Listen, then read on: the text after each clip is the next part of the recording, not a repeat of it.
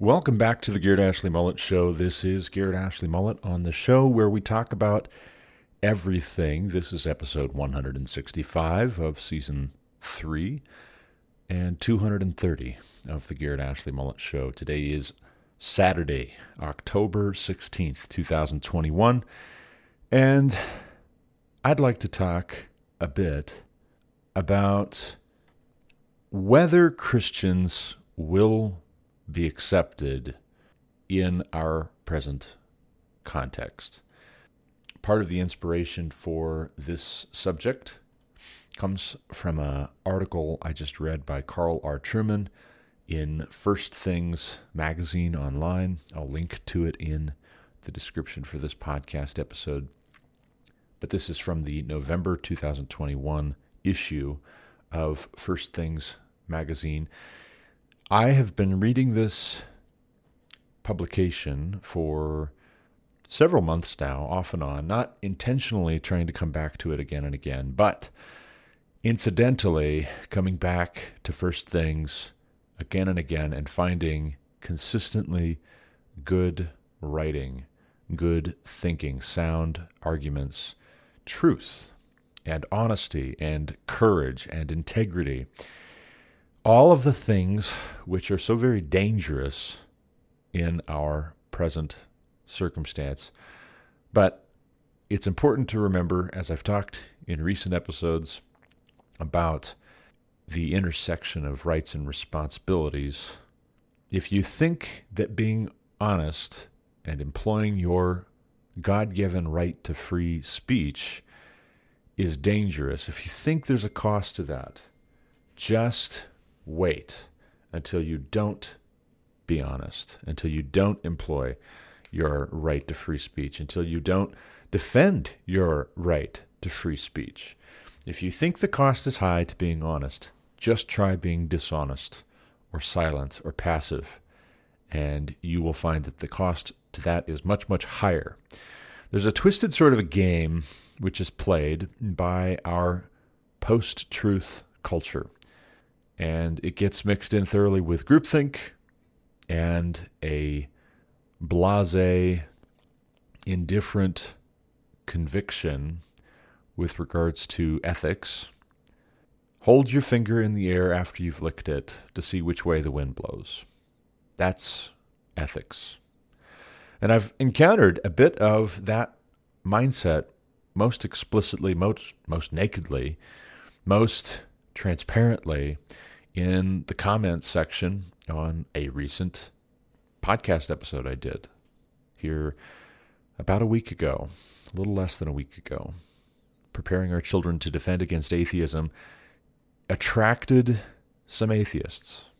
Not a great many, but a few, enough, who came back to this very tired idea that we decide what is ethical.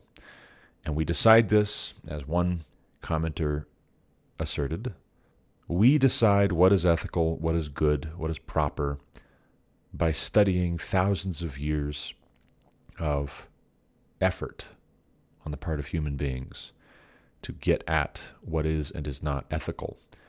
Start with the Code of Hammurabi and work your way forward. And of course, ignore Judaism, ignore Christianity. Those fail the test. Those have not been welcomed in as good examples of ethics and morality. No. You have to look to Hammurabi and anybody else who is not biblical, who is not of the God of Abraham, Isaac, and Jacob.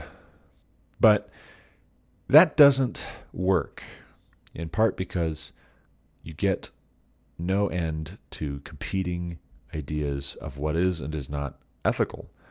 You get no end to the changing definition of what is or is not the right side of history.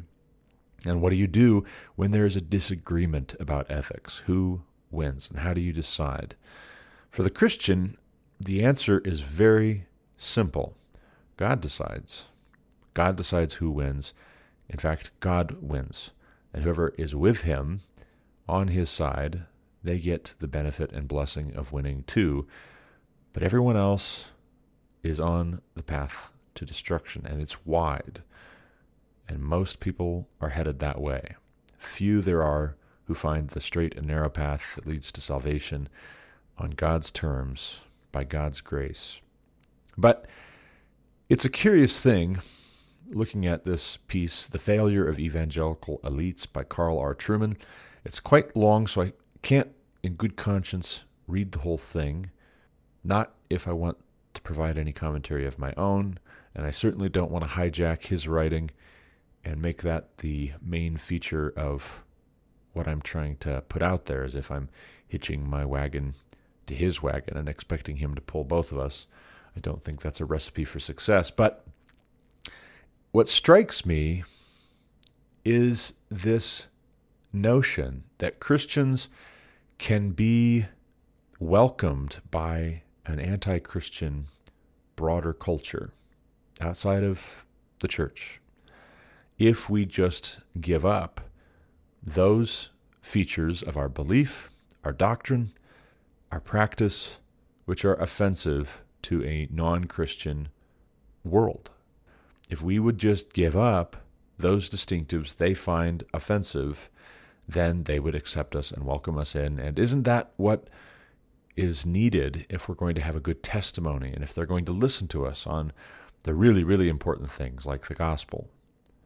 And so a couple of things that are pointed out as examples of where you don't go as a polite Christian academic specifically, since he's talking, Trueman is, specifically about academia and evangelical elites. As long as you don't go disagreeing with the LGBTQ plus program, narrative, presumption, then perhaps you will be welcomed.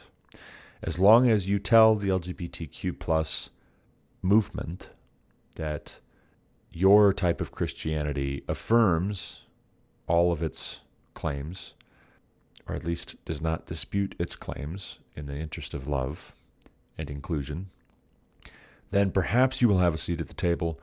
But is your influence at that point anything which can be recognized as Christian? If you dispense with anything which would confront the broader culture, which would challenge the broader culture, which would call the broader culture to repentance, then are you sticking to the core of the gospel message? Do you understand what the core of the gospel message is? It would seem to me that when we are told that God so loved the world that he sent his only begotten Son, that whosoever believes in him should not perish, but have everlasting life, and when we read the bits about confessing our sins, repenting of our sins, turning away from our sins, that we're dead in our sins, that our sins separate us from a holy and righteous God, it follows that at a certain point, we have to start being specific. And if we refuse to be specific in calling sin what the society around us, the culture around us, outside of the church has affirmed, then we have committed ourselves to not preaching the gospel, to not testifying to God's truth, and that this is not born, in the vast majority of cases, out of a desire for a good testimony, so much as a desire to be welcomed and accepted ourselves, a desire to not be hated, a desire to have a seat at the table and all the benefits that come with a seat at the table, a desire to not be passed over for promotions, a desire to not be terminated or forced to resign, a desire to go along with the flow. And it reminds me of things I talk about in my book.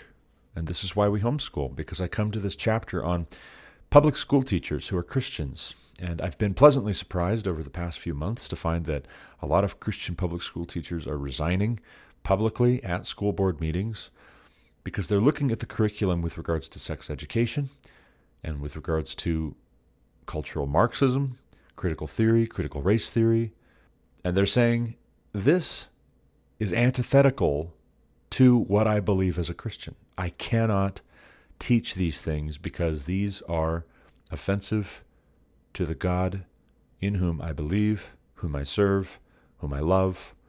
I cannot be a part of teaching these things. And I can't be silent as these things are being taught because they are antithetical, directly contradictory, not a valid alternative, but they run explicitly, mutually exclusively opposite what I believe as a Christian.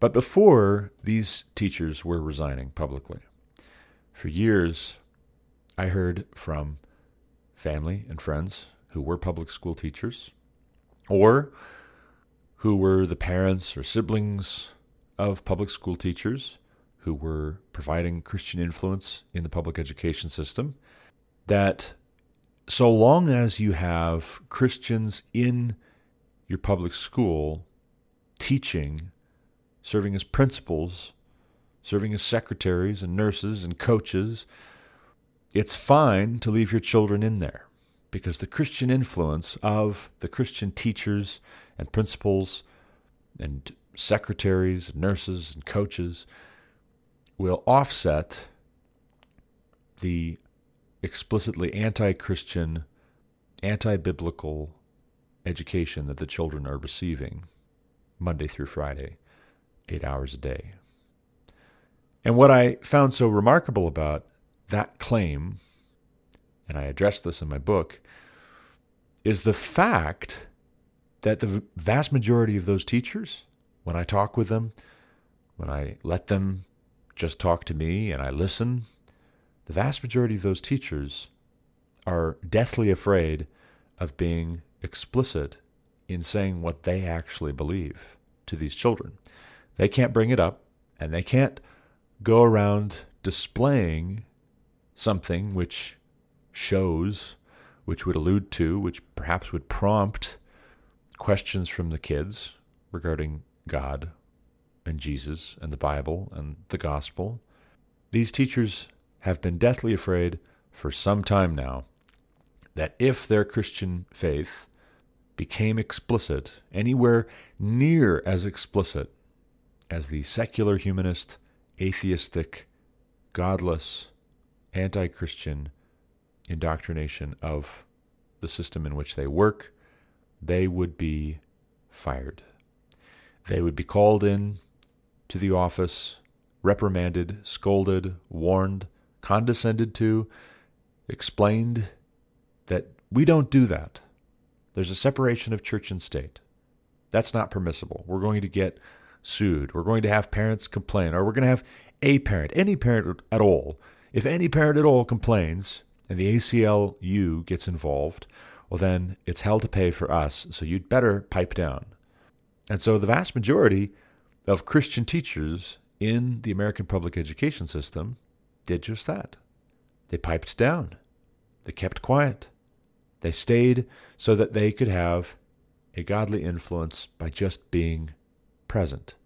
But Trueman asks some very great questions as he charts the history over the past few decades of how evangelical Christians have been welcomed, or, more to the point, not welcomed, in academia, in establishment politics. What exactly is the point of having this supposed Christian influence if it must keep silent, if it must not interfere, if it must allow things to go on as they would if the Christian was not there? And as I put it in my book, is it possible that we give a very false sense of security to parents who feel conflicted about whether their children should go to public schools? Do we give those parents a very false sense of security by having professing Christians in the system to whom those parents can refer and say, well, Mr. So-and-so, Miss So-and-so is there, and she or he goes to my church, And if she were not there, if he were not there, then we would definitely think about possibly maybe at some point sacrificing, paying a cost socially, financially, temporally, to pull our children out and educate them at home. But since they are there, they are in the mix, then it follows that everything's fine. This is fine. We'll talk with our children. We'll make sure we understand if they're getting something too explicit, and then we'll address it. We'll go to the teacher. We'll go to the school board meeting, etc., etc. We'll just explain to our children what we believe at home.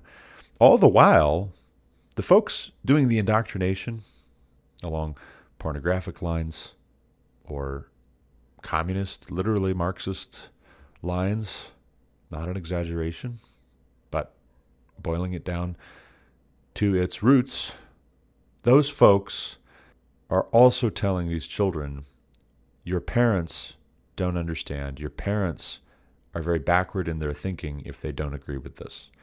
You don't need to let your parents know. They don't need to know about this lesson. They wouldn't understand.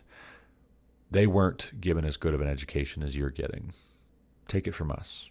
And because your children are spending 8 hours a day with teachers who either are not allowed to argue the point as a Christian, or who are given free rein to argue the point if they are cultural Marxists, radical leftists, your child, by design, as the system is designed to operate, transfers their feelings of filial piety to their teachers, to the public education system, and by extension to the government. That was the idea. If you go back, and again, this is in my book, I spell this out. Plato's Republic explicitly advocates for taking young children away from their parents when they're young, giving them into the hands of philosophers to raise them on behalf of the state, so that these little children not only grow up to be philosophers, but they also grow up having filial piety for the polis, for the state, for the government. That sounds too cruel and twisted to be true, but it is true. But it's just those kinds of truths which get Christians, evangelical Christians, rejected. Not because the evangelical mind is so backwards and ignorant and we don't know anything, but because when we really do start to get an idea of what is going on, who the man behind the curtain is, for you Wizard of Oz fans out there, when we start to articulate that, we become a threat, an intolerable threat. And if we have power to do something about the things we're pointing out, that power needs to be taken away from us because we're a threat. If we have influence and authority, that influence and authority needs to be curbed and checked and eliminated, or else we might use it, coupled with the knowledge we've just let be known, we have, the understanding we've let be known that we have of what's really going on here, we would actually do something, and we would lead others to do something. And so examples have to be made of us. An opportunity for promotion comes up, but you've been honest, and you've been direct, and you've confronted bad behavior, abusive practices, dishonesty, unethical ways of handling people and situations. You've confronted that as a Christian because you are concerned about your testimony. Not because you're not concerned about your testimony, but because you are concerned about your testimony. And you've made enemies, and your enemies hate you, and they despise you, and they resent you, and they fear you. So when you're up for promotion, the conversation that's had behind closed doors is, this guy, this gal, is always making trouble, always complaining about things to my face, which no one else is complaining about. No one else seems to have an issue with this. Well, okay. But hang with me for just a second. I'll give you a little bit more of that honesty for which Christians have often been beheaded, flayed, drawn and quartered, burned alive, drowned, beaten, stoned, made to drink poison. No one else was coming to you to complain because everyone else was talking with everyone else except for you and trying to deal with this in the same way that we think we decide ethical matters today. If the atheists are right, if the atheists who commented on episode 162 of season 3, Preparing Our Children to Defend Against Atheism, if those atheists are right, and ethics is a matter of counting noses, it is what society decides it is, and ethics can change. Ethics now will be outdated in 5 years, and 10 years, and 30 years, they hope, because we will have evolved collectively in our understanding, particularly the more we strip ourselves of any semblance, any memory, any vestige of Christian religion, life and thought, representation. We figure out what is and is not ethical, what will or will not be born by counting noses. So then, person A has a conflict with what's being done, with some new change that someone with authority, with power, wants to make. And perhaps they have the right instinct. They object because this is objectionable. What is being done is unethical, is unfair, is dishonest. But in order to do anything about it, you're going to have to talk with everybody else except for that person about it and bring pressure to bear on that person from everybody else. All the while, you certainly wouldn't want to get on the bad side of somebody who's already demonstrated that they have a low standard where honesty and integrity and ethics are concerned. If you thought it was bad before you provoked them, just wait. Wait until the person with a fragile ego trying to prove their merit has been stood up to by you, and they know because you stood up to them to their face. So then the Christian who abides by Matthew 18 goes to this person directly, privately, if at all possible. They've thought about it, they've mulled it over, they've considered it, and if their effort within the organization, the institution, society, the community, what have you, is really in good faith, to love and serve these people, to love even their enemies, because God commanded such, then they will try to deal with conflict in a biblical way, the way that Jesus says we should deal with conflict. Now, granted, we see in Matthew 18, if your brother sins against you, well, now who is your brother? And is your brother someone different than your neighbor? Is your brother a Christian brother, a brother in Christ, someone who also believes in Christ, or is brother interchangeable with neighbor? Fair question. Don't cast your pearls before swine. Don't give to dogs what is holy.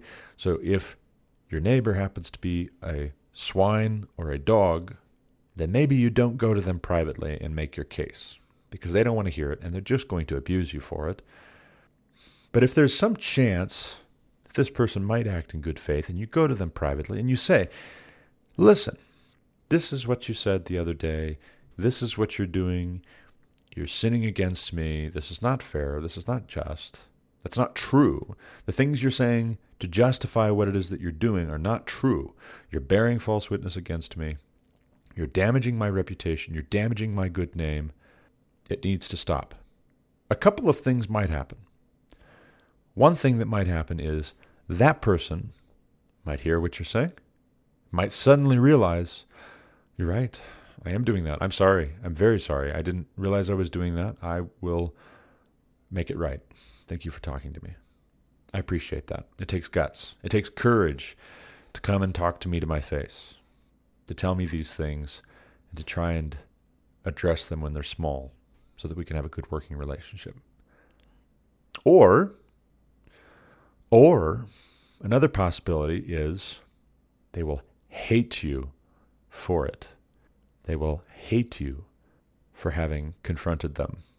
Because for the exact same reason that they were trying to change everything to get on the right side of history, for the exact same reason that they're throwing out all of how things were done before, they cannot bear being disagreed with and contradicted and told that actually, if we double check your math here, that's not correct. And I want you to be successful, so I'm telling you that that's not correct. This is correct, actually. No, that's not correct. No, this is correct.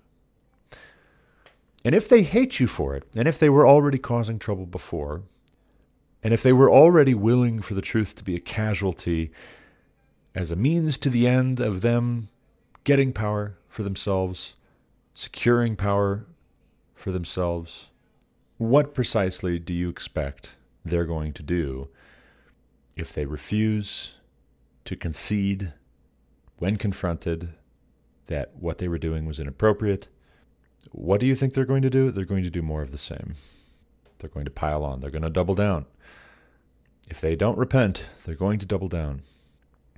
And so coming back to this Carl Trueman article at First Things, academia has these Christians who were told by the likes Mark Knoll and George Marsden that if American evangelicalism would just give up indefensible positions that supposedly lacked intellectual credibility, like creationism, for instance, literal six-day creation, dispensationalism,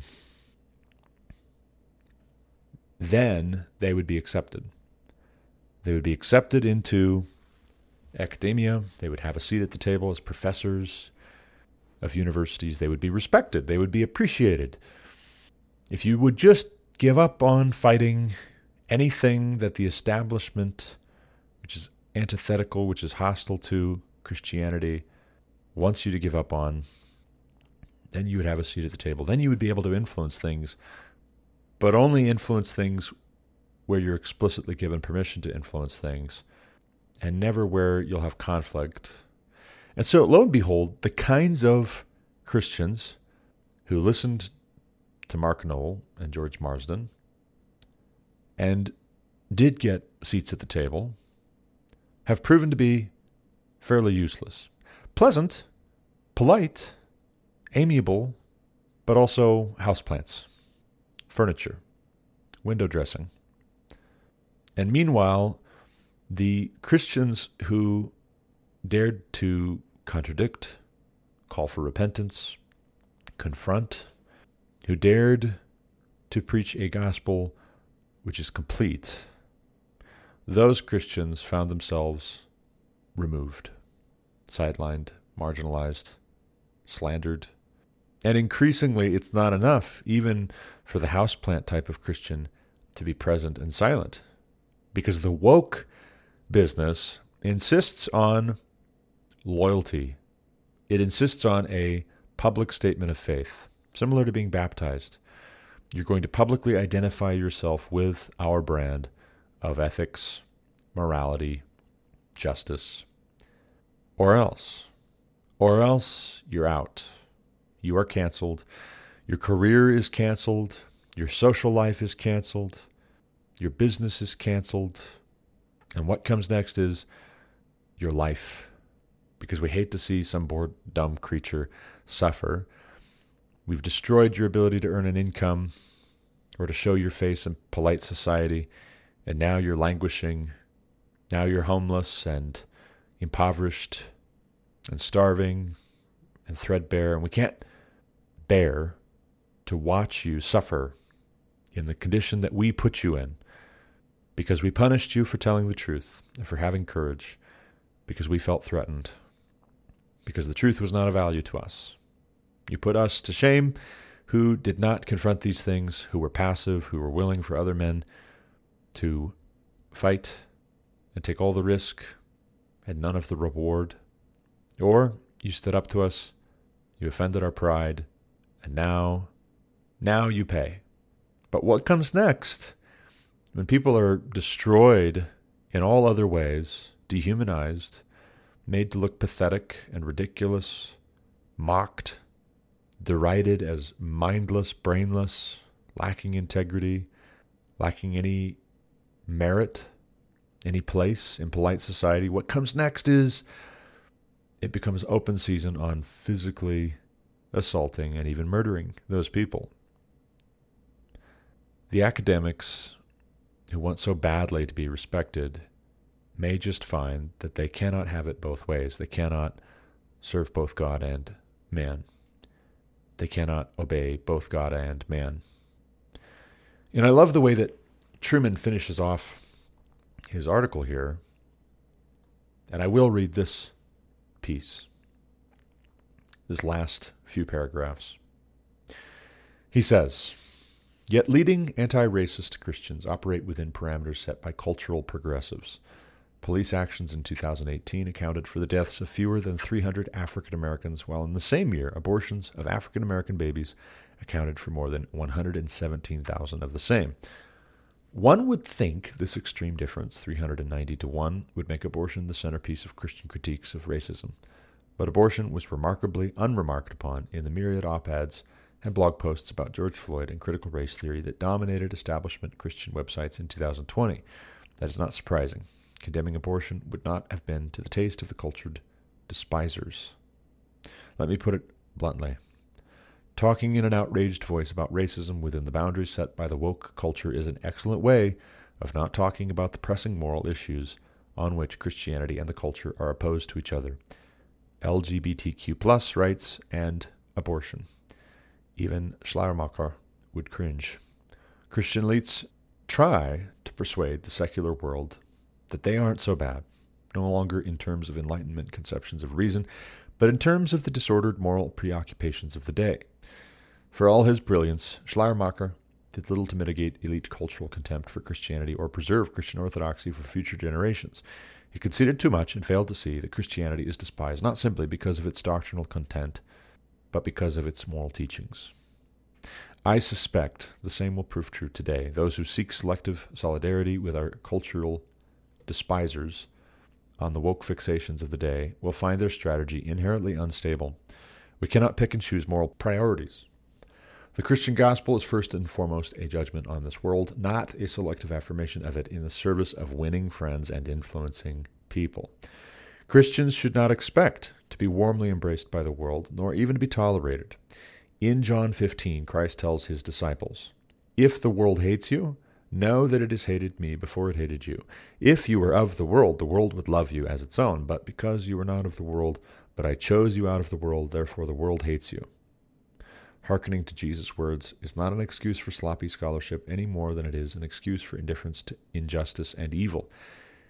Nor does it justify treating with contempt those with whom you disagree. Christians who act despicably should not complain when they find themselves despised.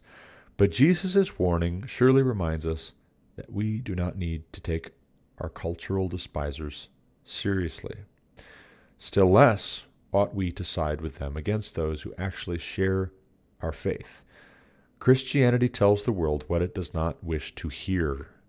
We should not expect to be embraced by those whose thoughts and deeds contradict the truths of our faith, nor should we seek to make our faith more palatable, lest the salt lose its savor. Accommodating the world's demands is a fool's errand, as anyone who reads Schleiermacher should know. So, what's he saying?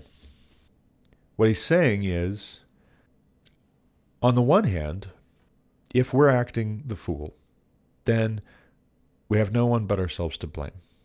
But how we define what is and is not acting the fool cannot ignore and neglect what Jesus tells his disciples in John 15. If the world hates you, know that it has hated me before it hated you. If you were of the world would love you as its own. But because you are not of the world, but I chose you out of the world, therefore the world hates you. At a minimum, we should not be throwing one another under the bus as Christians because so-and-so over there dared to offend the status quo, and we want so badly to be accepted to have a seat at the table, that we're willing to shake our head and wag our finger and join in the disapproval. If and when we see a Christian brother being maligned and abused because they take a Christian position, they act out of Christian faith, in good faith, blamelessly, and they're hated for it, we should not be joining with the crowd that shouts, "Crucify them." And yet, to my distress, what I find so often is that when a Christian encounters persecution, very confused and sometimes very cowardly, others in the community of faith, in the church, are very fast to Monday morning quarterback. Well, if you would have said this a little bit differently, then if you would have done that a little bit sooner, or not at all, or your tone, or what have you, I think you could have avoided all of this. So you kind of brought this on yourself. All the while, we seem to forget that we are promised that the world will hate us because we're not of the world. So when we're told, "Be not conformed to the pattern of this world, but be transformed by the renewing of your mind in Christ Jesus," when we're told that we're in the world, but we're not of the world, and that the world will hate us, the more we are transformed by the renewing of our mind, it stands to reason, at a minimum, we should not be surprised when that happens. Going a step farther, at a minimum, we should not pile on as Christians. But dare I say it, it would be nice if Christians were quick to come to the defense of their fellow Christians when they're being maligned. Your reputation is being damaged. And by extension, if the way you are conducting yourself is in accordance with Christian faith, Christian life and thought, and you are being upright and blameless, then it follows that to throw that under the bus just because it's getting flack from the world is a bad testimony. That's actually where the bad testimony is, I would say, before the world hating you represents some grave existential threat to your testimony. Joining with the world in throwing Christians under the bus because they dared to stand for something, because they have enemies, that's not the escape route. That's the nail in the coffin. Now, I can say, as a Christian who is living the life of the mind, who is intellectual, who is analytical, who loves to read, who loves to study, didn't feel some pressing need to get a whole lot of formal advanced degrees, but I do feel the need to study and to ponder and to think deeply, to study to show myself an approved workman who needs not be ashamed, rightly dividing the word of truth, rightly handling the word of truth, depending on your translation. I have noticed that those who are very academic sometimes get so addicted to being part of the club that they get snooty. They get a bit condescending. Rigorous standards being held to, abided by, of good scholarship, that's fine. But we have to take great care when good scholarship in our day means not offending the status quo. And there's a lot of ways that you can avoid offending the status quo. For instance, if we just said everything that needs saying in Latin when nobody speaks Latin, well then, perhaps they wouldn't be so offended.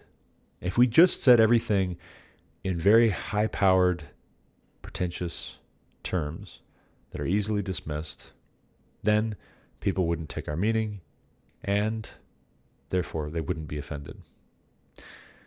If we put things in plain language and directly, not rudely, not harshly, But bluntly sometimes, for those who are hard of hearing or pretentious, we are more likely to succeed in calling people to repentance or encouraging them to greater fruitfulness, faithfulness in Christ if they're already in Christ.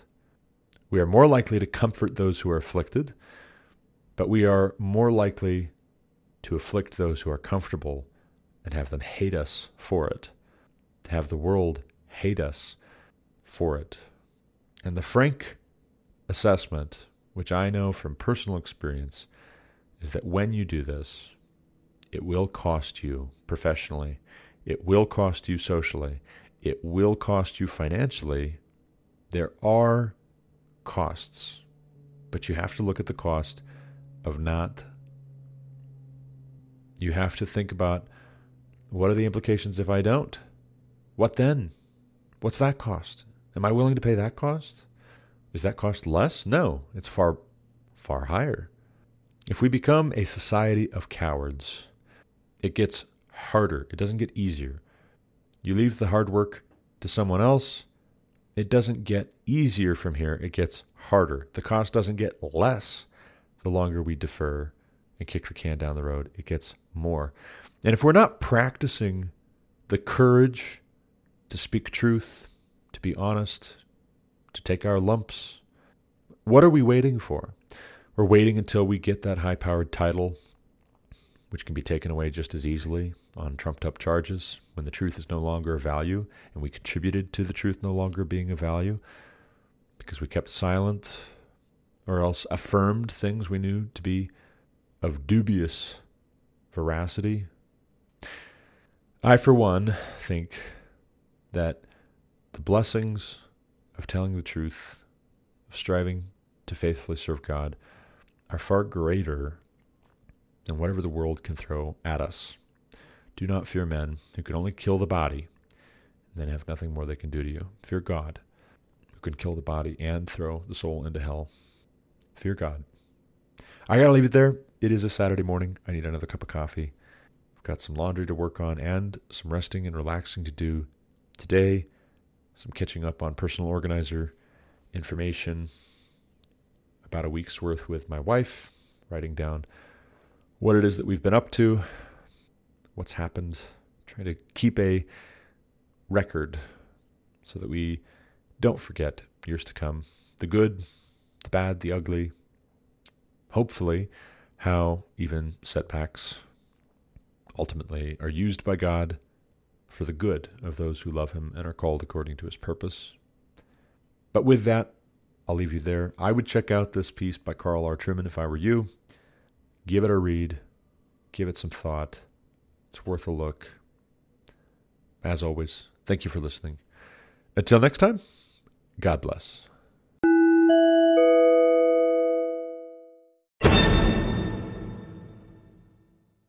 You've been listening to The Garrett Ashley Mullet Show on Anchor FM. For more content like what you just heard, subscribe to this podcast on Apple Podcasts, Google Podcasts, or Spotify. Also check out thegarrettashleymulletshow.com to subscribe to email alerts when new episodes are published. As always, you can reach me with any comments, questions, complaints, objections, or insights at garrettashleyMullet@protonmail.com.